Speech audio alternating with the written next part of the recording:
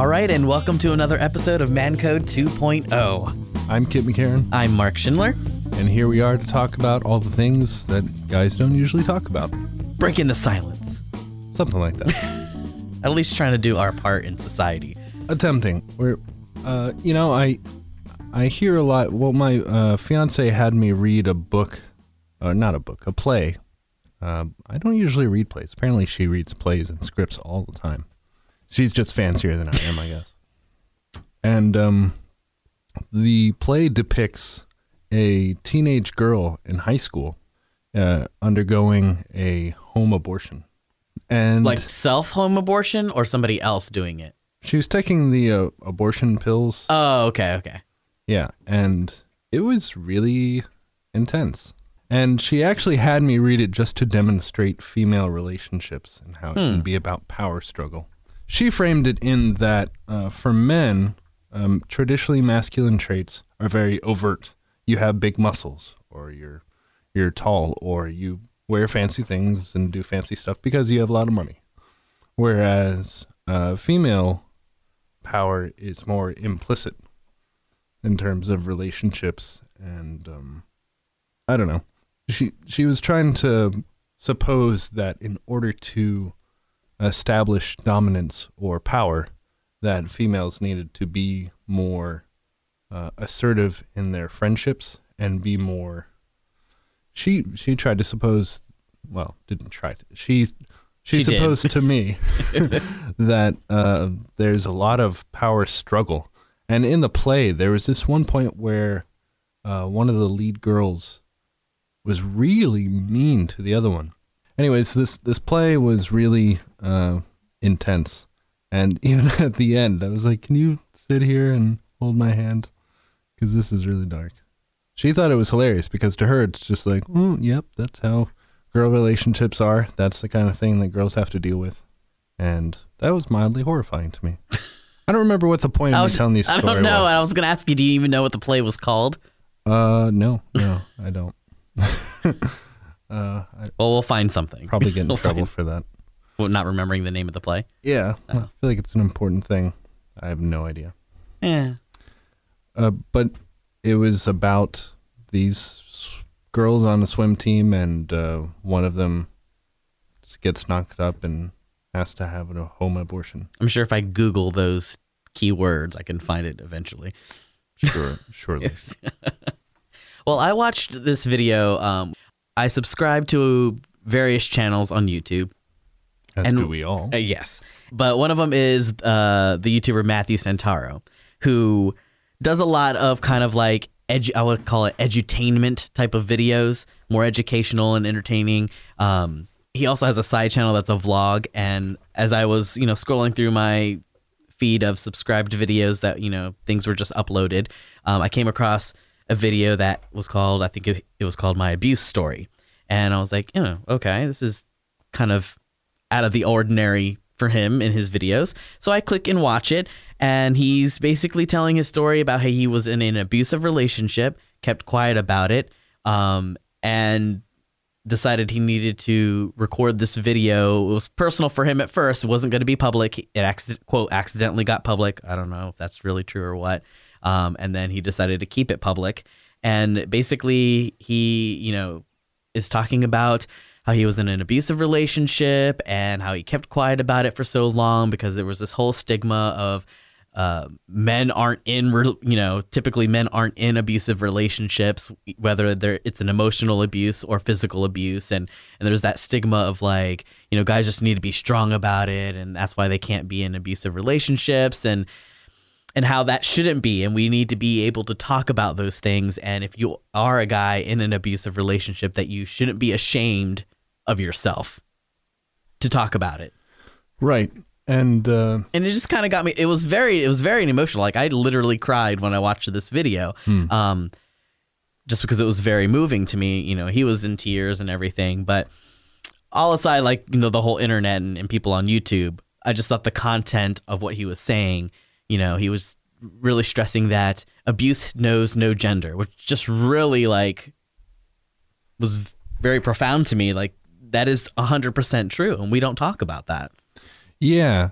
I totally agree. There was an interesting video that I saw of a social experiment kind of thing where they had two actors, a man and a woman, and they were out in public in a park or something, and they portrayed two different situations and filmed it, of course. Mm-hmm. And one of the situations is that the woman is angry with the man and starts like hitting him with her bag and shouting at him and being really angry and physically intense. Mm-hmm. And the people around them were smiling and laughing. Oh, and isn't kinda that like, cute? right. Oh, yeah. Pointing and kind of laughing at it. And then there was an alternate situation where there was a man yelling at his supposed girlfriend, I guess they're actors, of course, but Mm-hmm. and he got physical as well, and people stopped them. Like 2 seconds, I'm sure they were like on it. Right. Yeah, this is unacceptable. You can't do this. And I thought that was really interesting. Mm-hmm. It's the same kind of point that Oh, yeah. Males being abused in relationships is essentially invisible because it's assumed that the man, if they wanted to, could stop it at any time. And while in some cases that's physically true, and not all cases, Right. there are a lot of very strong women out there. Yes, there are. And it may not be the case that the man can always overpower the woman. Regardless of that, there's the relationship point of it, the emotional aspects of it. If you're being hurt by someone who you love and you don't feel like there's anyone you can talk to about it, if there's no safe space, then you just hurt on your own, and there's no way to get out of it. But people just need to remember, if you are in that situation, you might not feel like you have anybody in your life, friends, family, coworkers, or anyone to talk to. But there are, resources, hotlines, of quote strangers that you can at least get those feelings out and talk to that way, to help you get through it. Absolutely. And also, I think you might be surprised. People who really care about you, I mean, if you talk about it, I'm sure there's somebody who understands the situation and you're in and wants to help.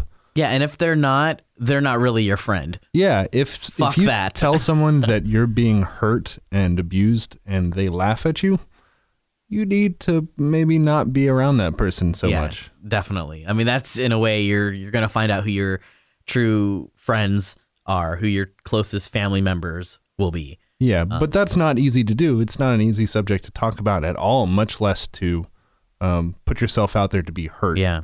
And we know that you can't just brush that off and be like, oh, well, that person's a jerk. This is really difficult, and it can be hurtful to be treated like that. Right. And I know that there are women that feel the exact same way. It's not just, it's men and women. Anybody that's in an abusive relationship usually has that feeling of they can't talk to somebody. They can't tell anybody. Right. But I'm sure men that have been and that are feel like they can't, because that's just not a manly thing to do.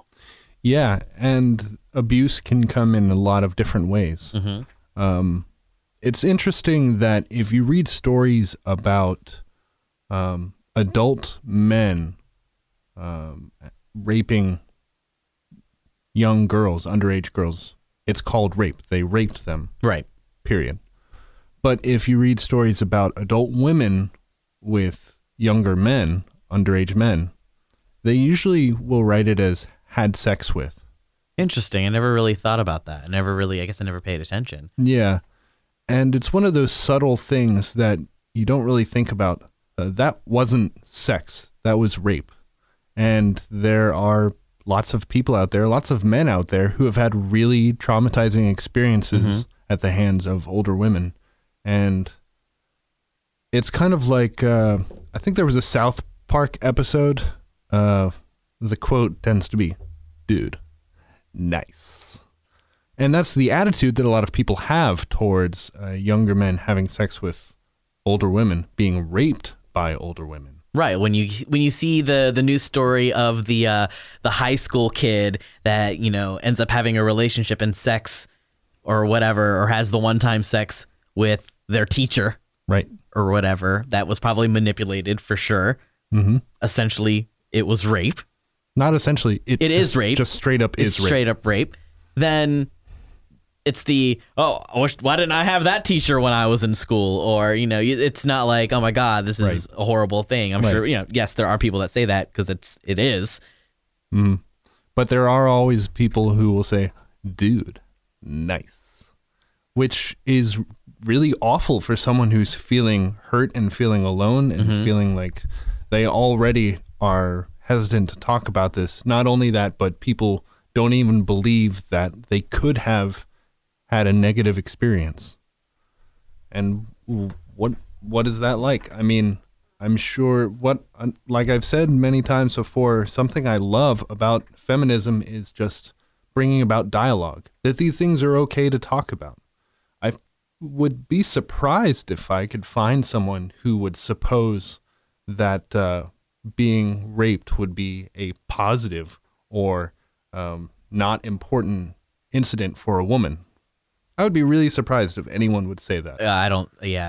So would I. I just don't feel like anyone would. Right. But I feel like it would be really easy to find someone who would say it's not a big deal for a man, which it absolutely is. It's hard to talk about, but I was actually sexually assaulted once by a man, no less. While I was studying abroad in Spain. It happened in the middle of the night and it came by surprise, and it was really disorienting, and it makes you feel unsafe and kind of uncomfortable with yourself. It's hard to describe, but you can't really talk about it much. And for people to say, you know, in a literal way, dude, nice, that sucks. Oh yeah, it's extremely hurtful, and it's disrespectful, it's hurtful. Everybody's looking out for themselves. And so I can understand if it doesn't fit in your worldview of this is a possibility, or if you have a sense of structure that all bad things happen to women or children, then it doesn't fit a narrative that you believe about yourself or the world around you. And so to go against that in a certain way kind of goes against you. So there are people who will defend what we think are fairly awful things just because it's a part of their worldview and they can't see outside of it. So I have a question, and we can like stop and like edit it out, and we don't even have to add, but I have a question regarding your experience. Mm-hmm. Now, when you were sexually assaulted, were you afraid to say anything to anyone in fear that people wouldn't believe you because, quote, guys don't get raped? Yeah, that was a thing. And I didn't say anything to anybody while I was in Spain because it's kind of humiliating. Because, guys are supposed to be strong and be able to defend themselves. And so to be caught off guard and to be put in a situation against your will seems, I don't know, unmanly. It seems like you shouldn't. When you're not in power, it's quote, not manly because women are not powerful. Typically is what, people view it as. Right. Yeah. That you're not respected because it's not powerful. It's not fitting the role that you are supposed to play. And, how much of that is just in my head? I didn't say anything to anyone, so I don't know for sure what they would have said. Right. And maybe I should have said something. But part of the experience is that it just feels dirty and uncomfortable, and you want to just get rid of it. I don't want to think about this. I don't want to go through it in my head. I don't want to have to talk about it. It's easier to just put it in a box and just throw it away. Right. Unfortunately, your brain doesn't really work that way. It gets put on a box, and the best you can do is to put it on a desk next to you, and it's still there. But that's why we have psychologists and therapists and important people who know how to deal with these things and can assist you with that. And it's easy to say, well, that also doesn't fit in a narrative of men being able to take care of themselves. So why should I go to someone else to take care of my, something that happened to me a while ago? I can deal with it. Okay, well, if you break your arm, who do you go to? A doctor. You know why? Because they know how to fix it. And when your mind's messed up and broken, you go to somebody that can help fix it. Yep. I hate to break it to everybody out there, but most of us don't really know how our brains work. And so having a professional to help you with that, to understand it, and to help you understand yourself is really important. One of the main things I like about when I was in therapy and stuff like that was not just the fact that there was somebody I could go to because they knew how to help me, but the fact that it was somebody that would give me an unbiased opinion or thought. Because when it's great. You talk to your friends, you talk to your family, sure, but they're your friends and family. So, they know you in a different way. They might be a part of the situation. So you're not going to get, they might be completely honest, but it's going to be skewed in a way.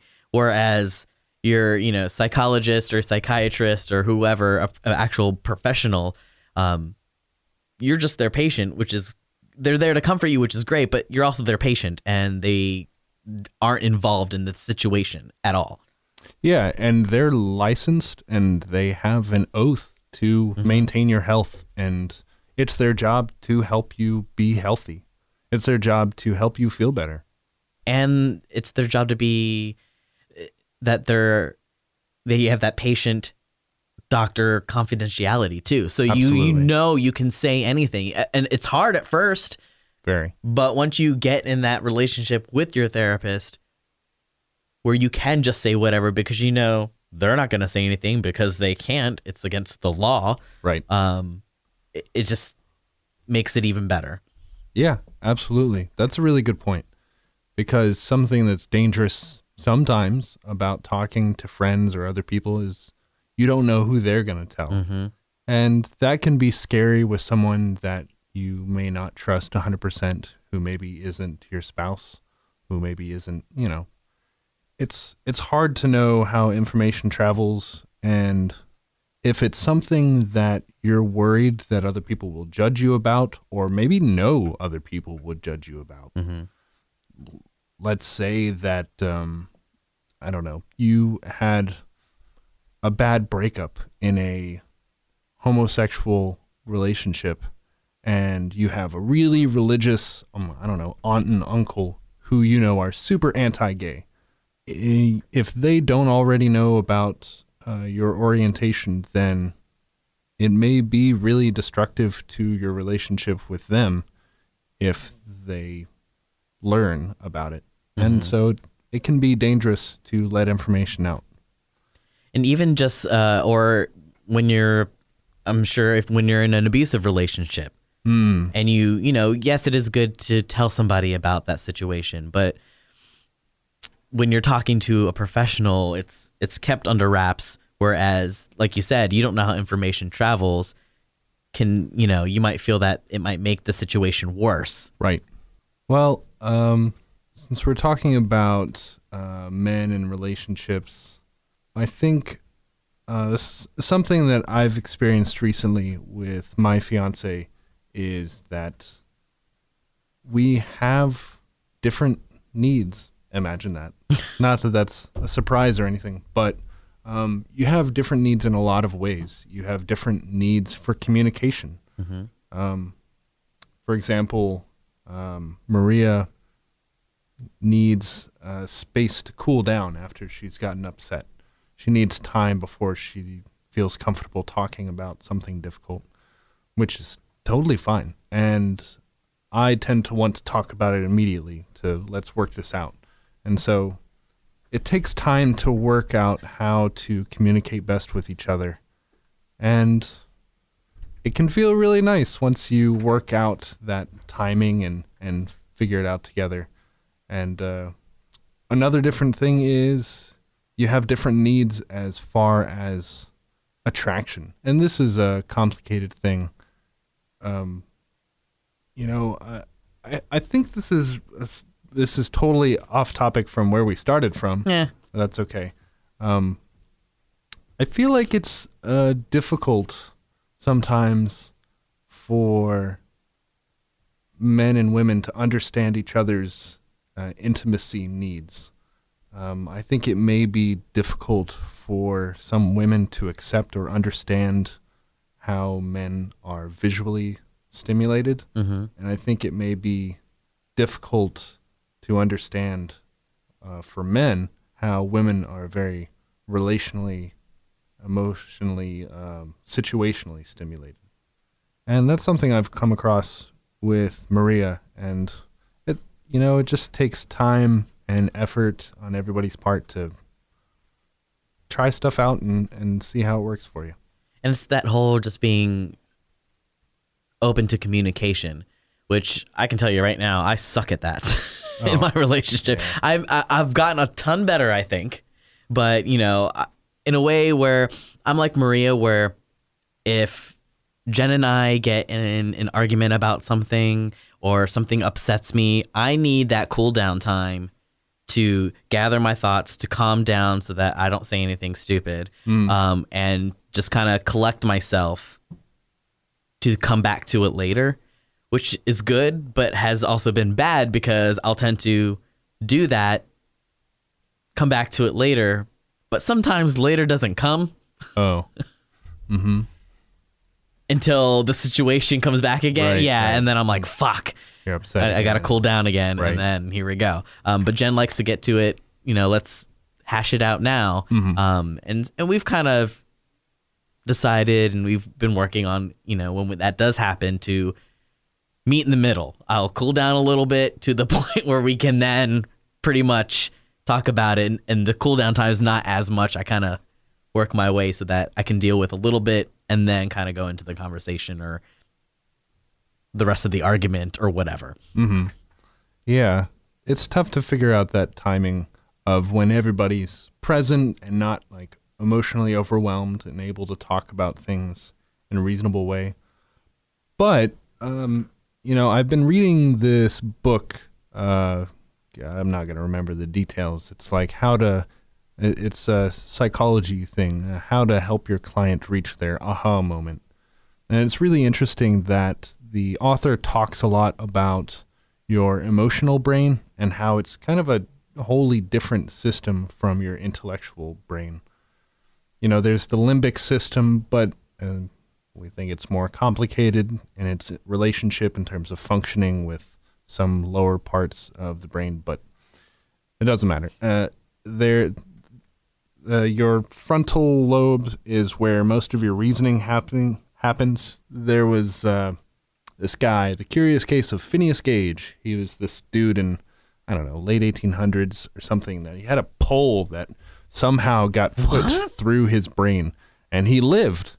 And so they removed the pole, and his whole personality changed. He became a different person, and he became really angry and short-tempered and kind of unreasonable. And it's because parts of his frontal lobe were damaged, and he was incapable of doing these things. And so this is in the 1800s? Yeah. I feel like that's pretty impressive for the time. I don't know. I feel like, as far as him, them getting the pole out and him living during that time, I feel like that's pretty impressive. It is. Well, understanding the brain, there doesn't seem to have been damage to like his motor control, his speech. It was just kind of a miraculous placement of this pole, and he, I guess, didn't bleed out. I don't know. Crazy. I guess he lost an eye. He had to wear an eye patch or something. Well, and now he's just cool. Well, they didn't think he was so cool. He turned into kind of a dick, but it's it's important to me, at least, in terms of understanding that your brain does stuff. You know, there are different regions of your brain that do very specific things. Not that I understand fully how it all works together, et cetera, but my point was there are emotional centers of your brain which can overwhelm the intellectual centers of your brain. So, and when you're a tiny infant, like little Grayson has been for the past year. He's a toddler now. Okay. For the past year and a half, Grayson doesn't really talk. He doesn't speak English. And he also doesn't really understand much English. Well, he's got a lot better, actually. The past couple months have been just kind of astounding as far as the more words that he's been getting. He doesn't talk nearly as much. His vocabulary isn't very much. He does understand when I say do this or, get this. Okay. So there is more of that. That's good. But the past few months, babies are weird. It just all of a sudden they decide they're going to do all these crazy things, right? But yeah, no, kids, they don't really know.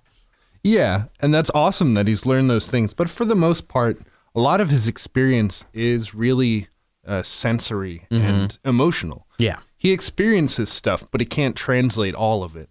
And so that's also what happens to us when we get really stressed out or we get really alarmed or really excited. Sometimes our emotional centers just that's all your brain's doing. And sometimes we don't remember things very accurately. And a lot of times we experience things very physically. And that's just your brain resorting to its original state, kind of. And so the reason I'm bringing this up is that when we get really overwhelmed, when you're in that state where you need to settle down, you know, your body's going into a full reaction, and it's very physical. It's not intellectual. Right. And so, of course, you need to cool down because you're not going to really think through all the things. And I've brought this up before, and actually that might have been our last conversation. I don't know why I have trouble getting over these feelings and when I intellectually know a thing. That's because it is literally a feeling and not like a thought.